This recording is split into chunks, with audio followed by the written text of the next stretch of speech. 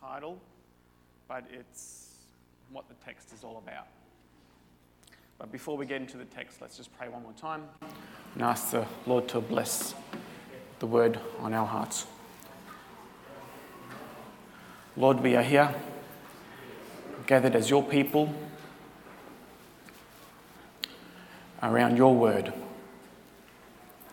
And we ask, Lord, that you teach us this morning. Help us to understand your word and apply it. And help us to be faithful in being doers of the word and not just hearers. In your name we pray. Amen.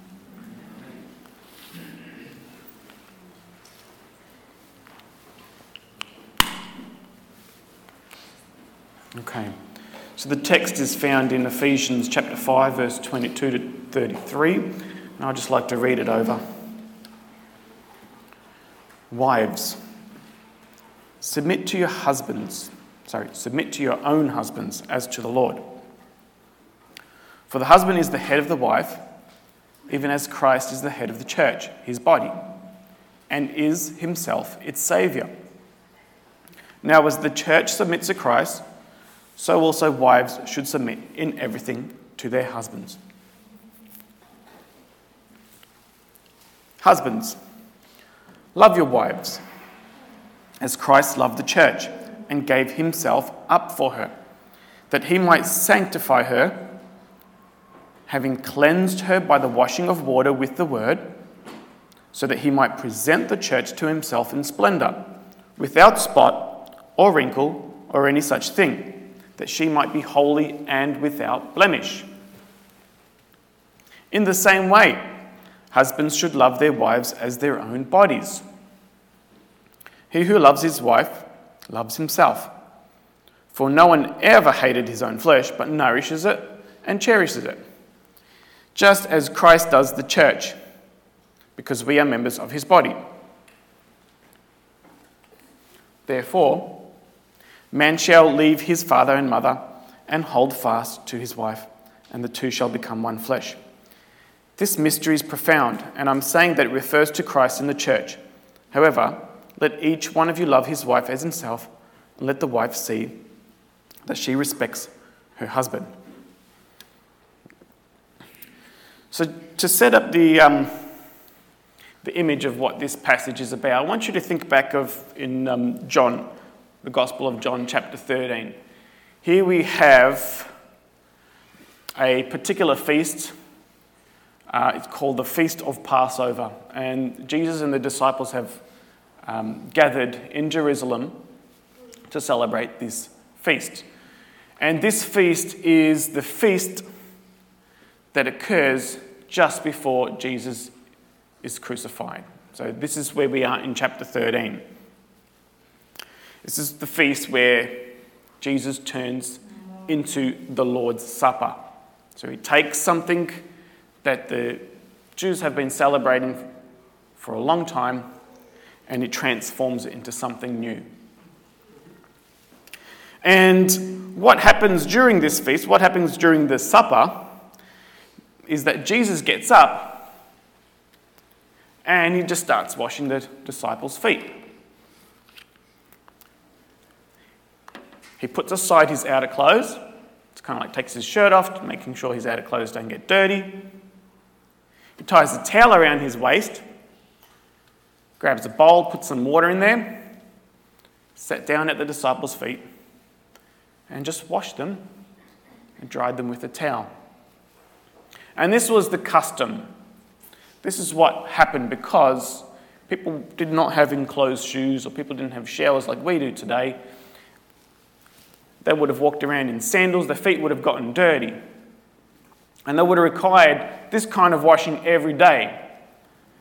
But in this kind of circumstance, if you would have hired a room, you probably would have hired a foot washer with the room. And so someone else would have washed your feet for you. But instead, in this circumstance, they didn't have one. Quite possibly, and this is what I believe, Jesus planned it this way because he had to demonstrate something really important to the disciples. Jesus just gets down on his knees and washes the disciples' feet. And he goes to them one by one, and he gets to Peter. And he goes to wash Peter's feet. And Peter questioned him, saying, "Are you going to wash my feet?" And Jesus replied, "Well, what I'm doing here, you're not going to understand. But later you will." It's like saying, there's no point even talking about it, because if I explain it to you, you're just not going to get it. Later you'll get it. You'll see the big picture of what I'm doing in this little act of kindness. And then Peter blurts out, because he just doesn't get it, "You'll never wash my feet. You don't understand, Jesus." And maybe in his head he's thinking that it's pretty strange for a teacher to wash a student's feet. But Jesus knows what he's doing. Because he knows that on the road to Jerusalem, his disciples were arguing about who's going to be the greatest in the kingdom, who's going to rank the top.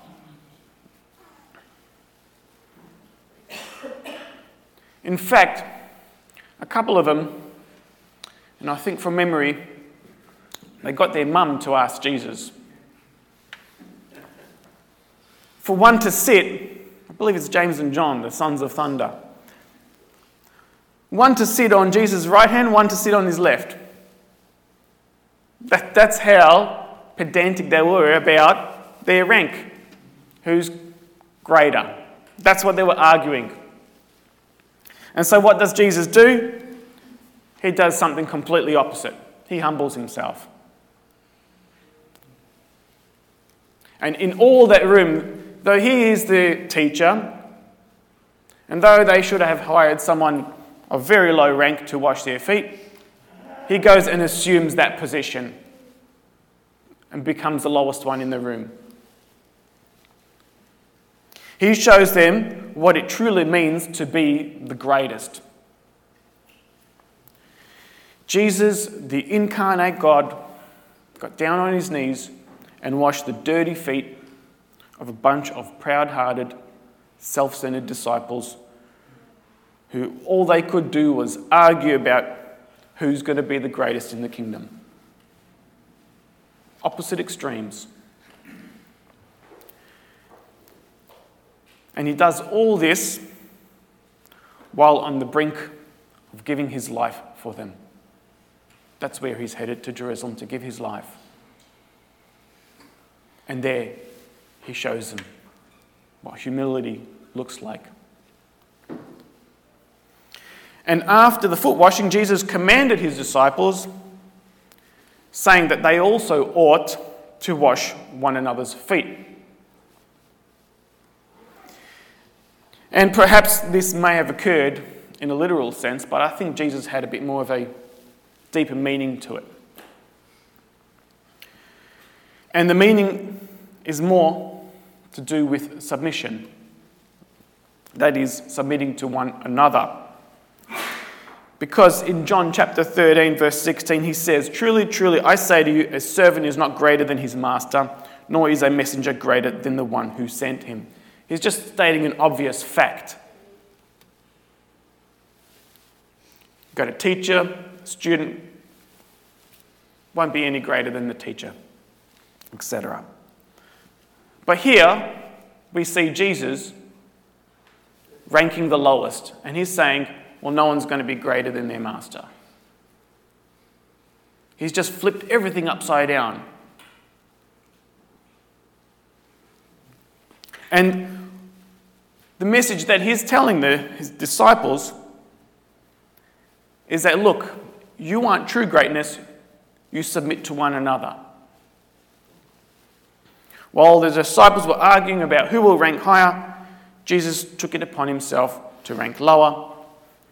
And this is what it means to be the greatest in the kingdom. This is what he was demonstrating. In Mark chapter 9, verse 35, Jesus sat down and called the 12, and he said to them, if anyone will be first, he must be last of all and servant of all. This was his teaching, and as he washed the disciples' feet, this was his demonstration. In Luke 18 from verse 14, we read, "For anyone who exalts himself will be humbled, but the one who humbles himself will be exalted." This is the pattern in the kingdom. It's not a fight to the top. It's a fight to the bottom. It's upside down. And you might have heard the term upside down kingdom before. And now with this idea in mind, we come to Ephesians.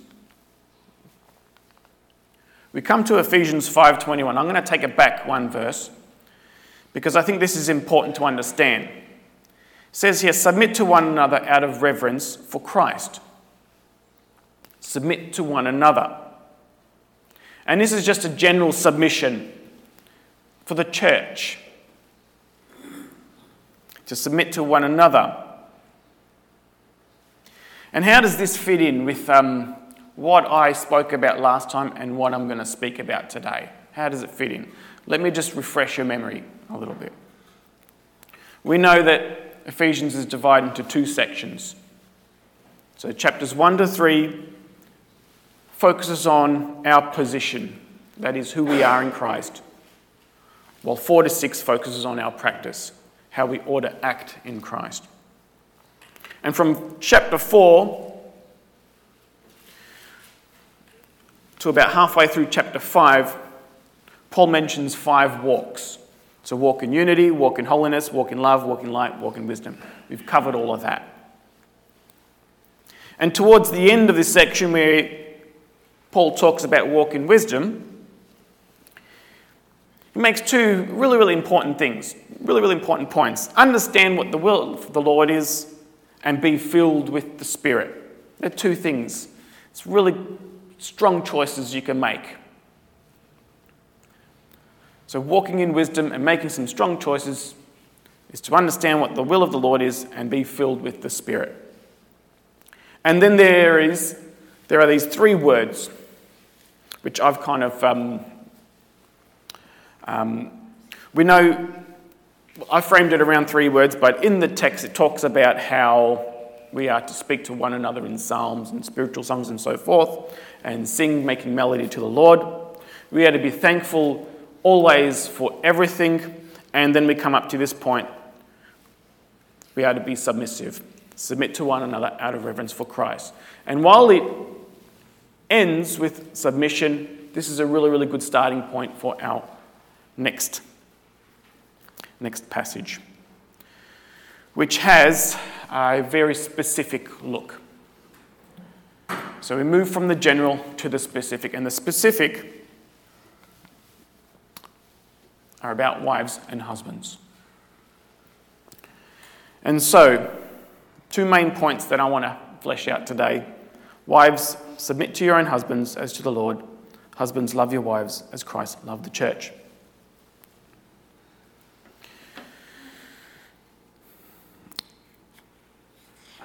Oh, by the way, I think I'll just quickly mention it here in passing. When we get to verse 22, the literal translation simply says this: "Wives, to your own husbands as to the Lord." And we know the word submit isn't there, but we know verse 21 opens up the conversation for submission. And we know that later on, it says in verse 24, "Now as the church submits to Christ, so also wives should submit in everything to their husbands." So we understand that this is what it means. However, in this day and age, we also know that this submission has been under a lot of scrutiny. And thankfully for scholars such as Claire Smith, who's the author of God's Good Design. Claire Smith, before becoming a Christian, she was a feminist. And now she writes a lot of Christian literature in response to feminism. She's written some interesting information that can help us understand what it truly means to be submissive and what it truly means to be loving. And what she says is, she says this: patriarchy says womanhood is a march. So patriarchy is a term that's been popularized, well, this particular ideology has been popularized by feminists, where the patriarchy is seen as a march. And Claire Smith doesn't disagree with that, because it sometimes is. The husband beats the drum, boom, boom, boom, boom, boom, boom, boom, and the wife goes and marches to all the orders. And that's patriarchy. Patriarchy says womanhood is a march. Feminism says womanhood is a race. So in contrast to the march, in contrast to marching to the beat of the drum, the woman says, you know what? I'm going to compete. I'm going to outrun my husband.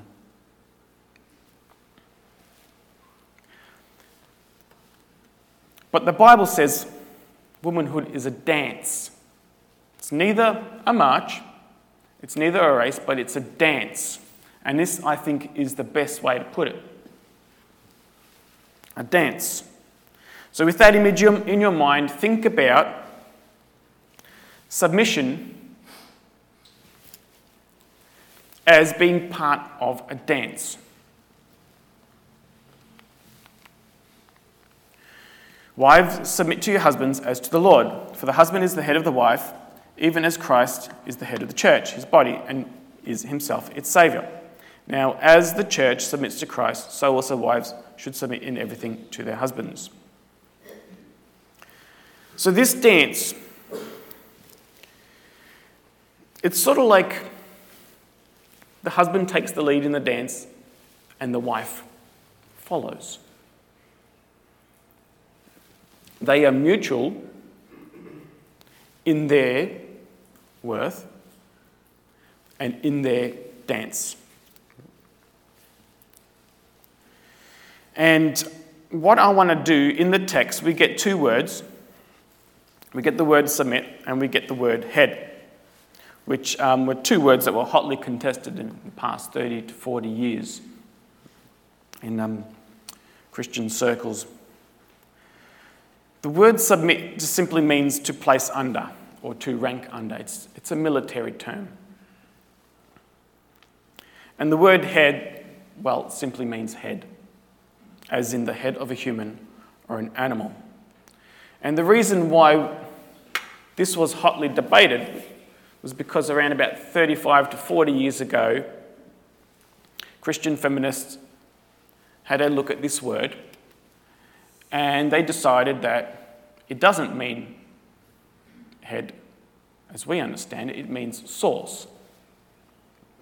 So, as the church, Christ is the source of the church, so the husband is the source of the woman. That is, when God created man and woman come from the side of man.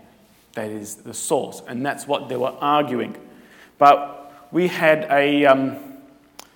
there is a scholar by the name of Wayne Grudem who done an extensive study on this and looked at the word head in all its uses, both in religious and secular uses, and discovered that nowhere in the history of the classical Greek was it ever used to mean source.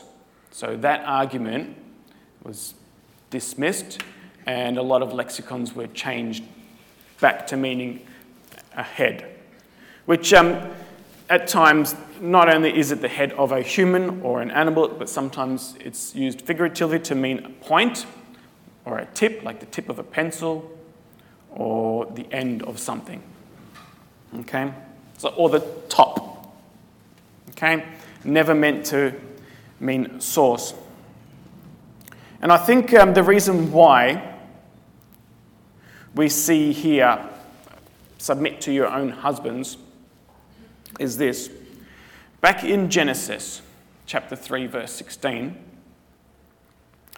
in Genesis, we know God in chapter 3, we know God approaches the serpent and dishes out some curses to the serpent, to the woman, to the man, and so forth, because of the choices that they've made. And to the woman, there's a certain part of it that he says, "Your desire shall be contrary to your husband, but he shall rule over you." And what that means is, because of the fall, there's going to be tension in marriage. And it looks a bit like this, that the wife's desire will be contrary to her husband, but he shall rule over you. And both, the desire to be contrary to the husband and the rule, don't go together. Don't go together really well. Because for the husband, it's not a rule. Husband was never given the authority to rule. Husband was never given the authority to beat the drum and tell the wife, "Go and march. Follow my orders." That's not leadership.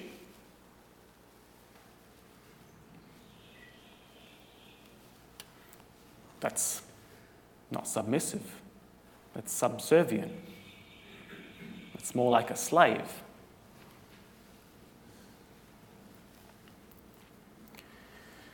And so this is the tension ever since the fall. And so what Paul does here is he addresses this tension. And he says, well, do the opposite to being contrary to your husband. Submit. Don't defy your husband. And he says, later on we'll explain, we'll go into this in a little more detail, to the husband, you can't force your wife to submit. It's not a rule. You don't rule her.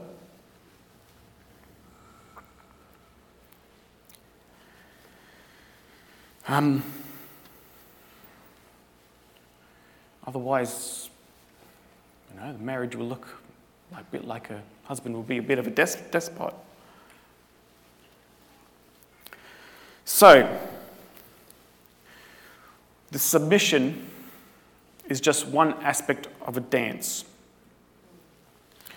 Both wife and husband are equal in worth, but they have different roles and responsibilities. Just like in a dance, the two partners have different roles and responsibilities. Submission is never forced. So how does the husband take the lead? And we get to our next point. By loving his wife. Husbands demonstrate their love for their wife in the same way that Christ gave himself up for the church. It simply says here from verse 25, husbands, love your wives as Christ loved the church and gave himself up for her, that he might sanctify her, having cleansed her by the washing of water with the word, so that he might present the church to himself in splendor, without spot or wrinkle or any such thing, that she might be holy and without blemish. Now think back to the foot washing in John 13 and what Jesus did. And that foot washing is a bit of a prequel to what Christ did on the cross. Christ demonstrated his love by giving himself up. He gave up everything, even his rank. He gave up his throne in heaven. Came down to earth to die on a cross, to die as a criminal. And he did that to sanctify the church, to sanctify us, to make us holy, to clean us, to wash us from our sins, so that he can present to himself with splendor. He'll present us to himself with splendor, spotless and without wrinkle, holy and blameless. That's what Christ did. And that's the picture that we are given on how husbands are to love their wives. It's a sacrificial love. It's a love that gives up everything. And husbands, this is how you ought to love your wives. It's a giving up of self. It's a giving up of rank. It's a fight for the bottom. It's not a beating of a drum. It's not a race. Paul puts it another way.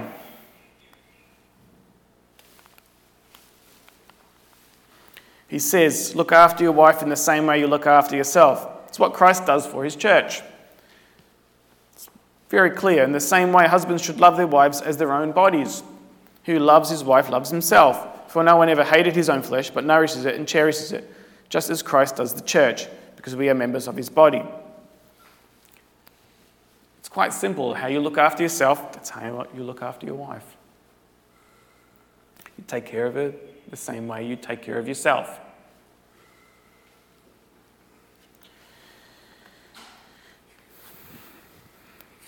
And then further he says,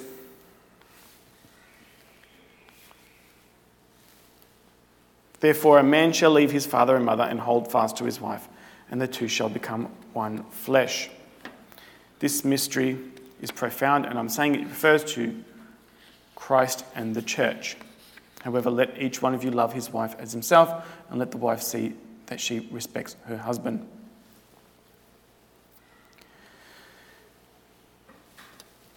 The two become one flesh. How profound is that? That the two become one. And so if you are looking after yourself, you're looking after for the other as well.